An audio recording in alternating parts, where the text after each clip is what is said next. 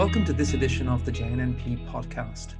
COVID-19 continues to have devastating impacts globally, and we're continuing to learn more about how this virus affects us, and in particular the nervous system. Joining me today to discuss the recent JNNP editorial, Neurology in the Time of COVID, is one of its authors, Dr. Hadi Manji. Dr. Manji is a consultant neurologist at the National Hospital for Neurology and Neurosurgery and Ipswich Hospital in the United Kingdom. He has significant expertise in neuroinfectious disease, as well as being the lead author of the Oxford Handbook of Neurology. So, Dr. Manji, many thanks for joining me today on today's podcast. Yeah, it was a pleasure. So, look, what do we know so far about COVID-19 in terms of its pathology and how this may impact the nervous system? So I think, as with any viral infection, I think there are three or four strands that we have to tease out when we're seeing patients with this disorder. The first is direct viral injury. And I must say, so far in the literature, the signal for direct viral injury is small. There are a couple of cases reported of encephalitis. So in the paper by Liu that I reviewed in the same edition, they present a case of somebody with convulsions and hiccups and diagnosed encephalitis and found COVID-19 in the CSF. Another Japanese paper presented a case with, again, positive CSF. But I must say, from the literature, these cases are few and far between compared to the number of people that have been affected. It may be that with time we will see more of this, but I think the evidence that the virus itself causing brain damage is at the present rather low.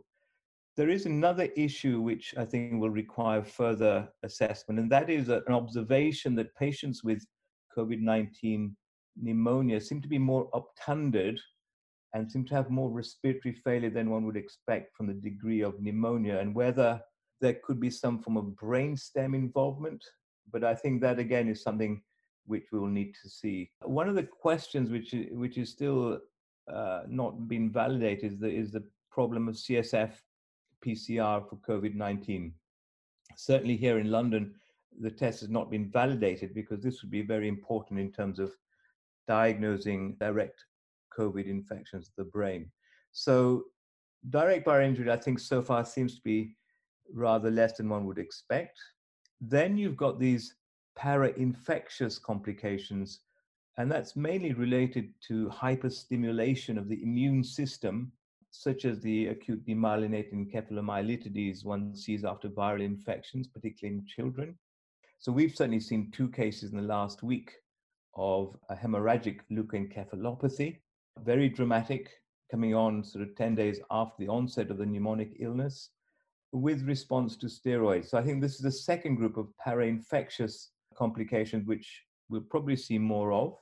But there is also a note of caution. We've had a case this week of a lady presenting with respiratory symptoms and then progressive weakness. MRI scan showed quite significant right hemisphere swelling that required a decompression craniectomy. And in fact, she turned out to have mycoplasma-related AVM, not COVID. So I think a note of caution that with all these patients, they do need to be fully investigated with MRI scans and CSF and the appropriate serology and not assume anything.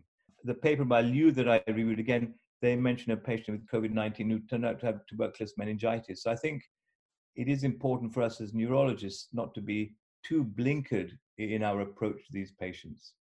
The third group will be the post-infectious disorders, and this is something which we're all familiar with, particularly in the context of Guillain-Barré syndrome, particularly after the Zika epidemic.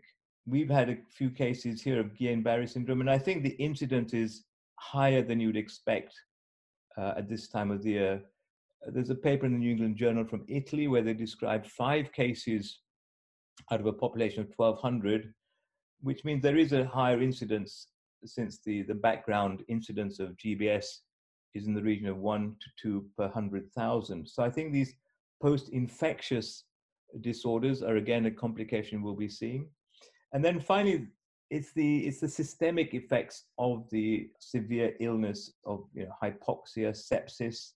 And these patients will present with encephalopathic type symptoms. So that's delirium, headache, drowsiness. And it's a question of trying to tease out what's due to the systemic effect and what's due to the virus or the para-infectious processes. There is quite a lot of data now suggesting that strokes may be more frequent, particularly in the young. And these are large vessel strokes, which may be related to a hyperviscosity type syndrome. Certainly D-dimers and all these markers are all grossly elevated in this group. Cardiolipin antibodies, loop anticoagulant have been described. So I think stroke is one of the things which we probably are going to see more of as a consequence of this COVID-19 infection. So I think those are sort of types of pathologies we'll be seeing. I think in terms of numbers, I think it's early days. I think we need to wait for reports from Italy, from the US, and from the UK in terms of the incidence, because we at the present time don't really have a denominator of how many people are affected by the condition. So I think those are the sort of things we should be looking for, and those are things we're going to be experiencing over the next few months, Colin. And I'm sure that that's not even including the those cases that are going to require neurorehabilitation and the cases of prolonged ICU with critical illness, myopathy, neuropathy, etc. That's to come, I guess. You actually, as you mentioned, you provide a commentary on the paper by Liu and colleagues who describes some of the symptoms, neurological symptoms that are seen in COVID-19 patients. Can you just tell us a little bit about that paper in terms of what they saw in terms of types of symptoms and frequencies of symptoms? Yeah, so I think this was a paper describing the experience in China, where they were describing a number of symptoms, which included headache, dizziness, and there were about 20 to 30% of patients who had these sort of symptoms. Another symptom which was quite interesting was hypogeusia and hyposmia, suggesting olfactory nerve involvement. They also described a number of patients with strokes, but I think it was difficult for them to tease out what was due to the systemic illness and what was due to the virus itself. So, for example, they described a number of patients with muscle injury, which they defined by elevated creatine kinase levels, but we were not given any clinical details in terms of weakness or EMG studies to see if there was indeed muscle damage. So overall, they described neurological symptoms in about 36%. And the other interesting thing was that the more severely affected patients were more likely to present with the neurological symptoms. But I think with time, we should be able to dissect the meanings or the interpretation of these symptoms in terms of whether it's due to systemic illness or the virus itself. Mm. And I suppose in the present time, many practicing neurologists and indeed many patients with neurological conditions are concerned about how COVID-19 may impact them. Which patients in the neurology clinic do we need to be most concerned about, do you think? So I think the patients who have disorders affecting the respiratory muscles are the ones we need to be particularly vigilant about. So the patients with motor neuron disease, myasthenia gravis, muscular dystrophy, because if they do get a severe pneumonia, end up on the ventilator, then it will be difficult, I think, for them to be weaned off.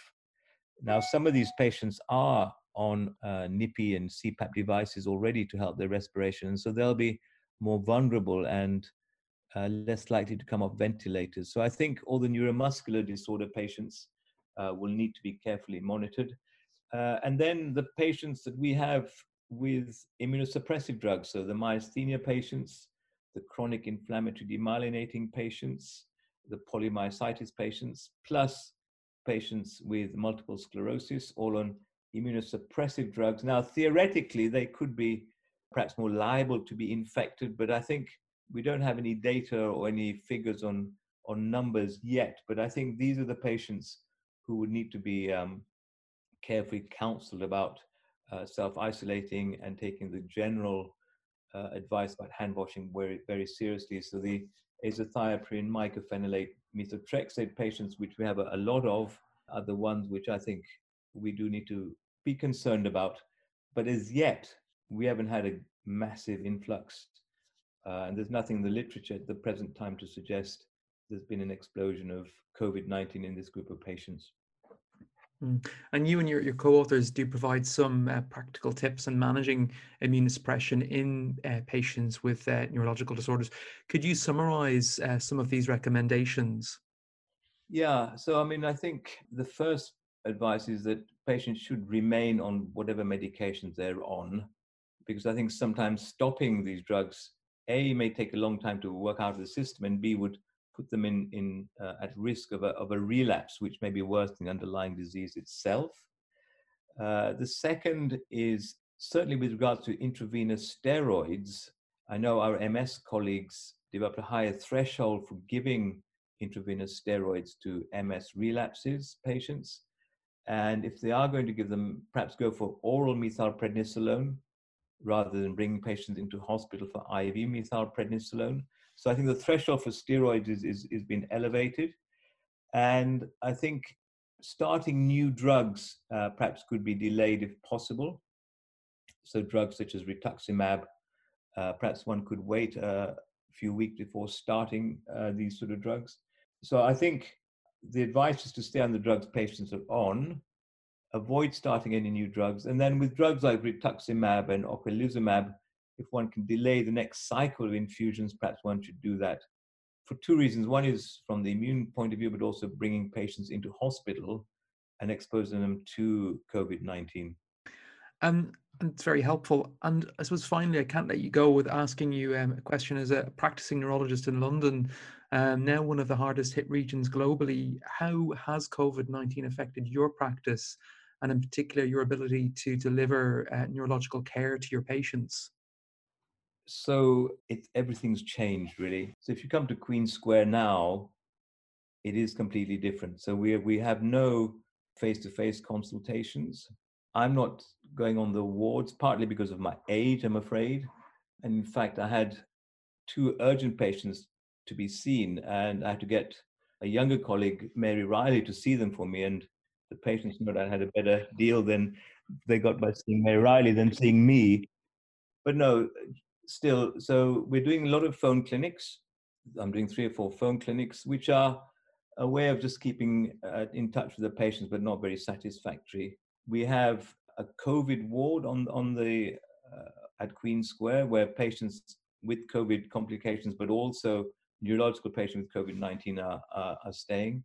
We've got a query COVID ward, and then we've got a ward with neurological patients who are non-COVID. And we've got a whole new rota. All the juniors have been redeployed. Research registrars have been redeployed. We have a whole new consultant rota for the COVID wards, for the non-COVID wards, for the night times. And we actually now also have a consultant who stays in the hospital overnight, which is a huge change in practice. But I must say that, and I think this is true of everywhere in the UK, there is a war mentality that everyone's in this together. And the morale is really quite astonishing. People are there because they want to be there, and they're doing their bit. So I think there is certainly a huge change in attitude, and the morale is excellent. And I think there's also a great deal of academic interest in this whole COVID story, particularly in terms of neurology. So we've set up a once a week multidisciplinary COVID brain meeting. Mike Zandi and I set this up, and patients are presented and the scans are discussed. And last week we had 8 or 9 excellent cases. We had about 100 people online virtually following the meeting, because everyone wants to learn and see what's going on everywhere, really. And I think so, in a sense, although everything's very different, it is very exciting, although slightly anxiety provoking, in the sense that we're all never quite sure when one might get affected. And certainly colleagues have been off work for periods of time because of being infected, really. So I think morale is good, but there is an underlying anxiety amongst all the doctors who are working there, really. Well, it's great to hear of people coming together so rapidly and changing the system so rapidly to look after patients and still at the same time provide excellent about care and research. And indeed, we wish you well, wish everybody there well in the weeks and months ahead. So I'd like to thank my guest, Dr. Hadi Manji, for going through neurology in the time of COVID-19, and remind you that his editorial commentary, along with the paper by Liu et al., is available to download off the JNNP website now. Thank you. Goodbye.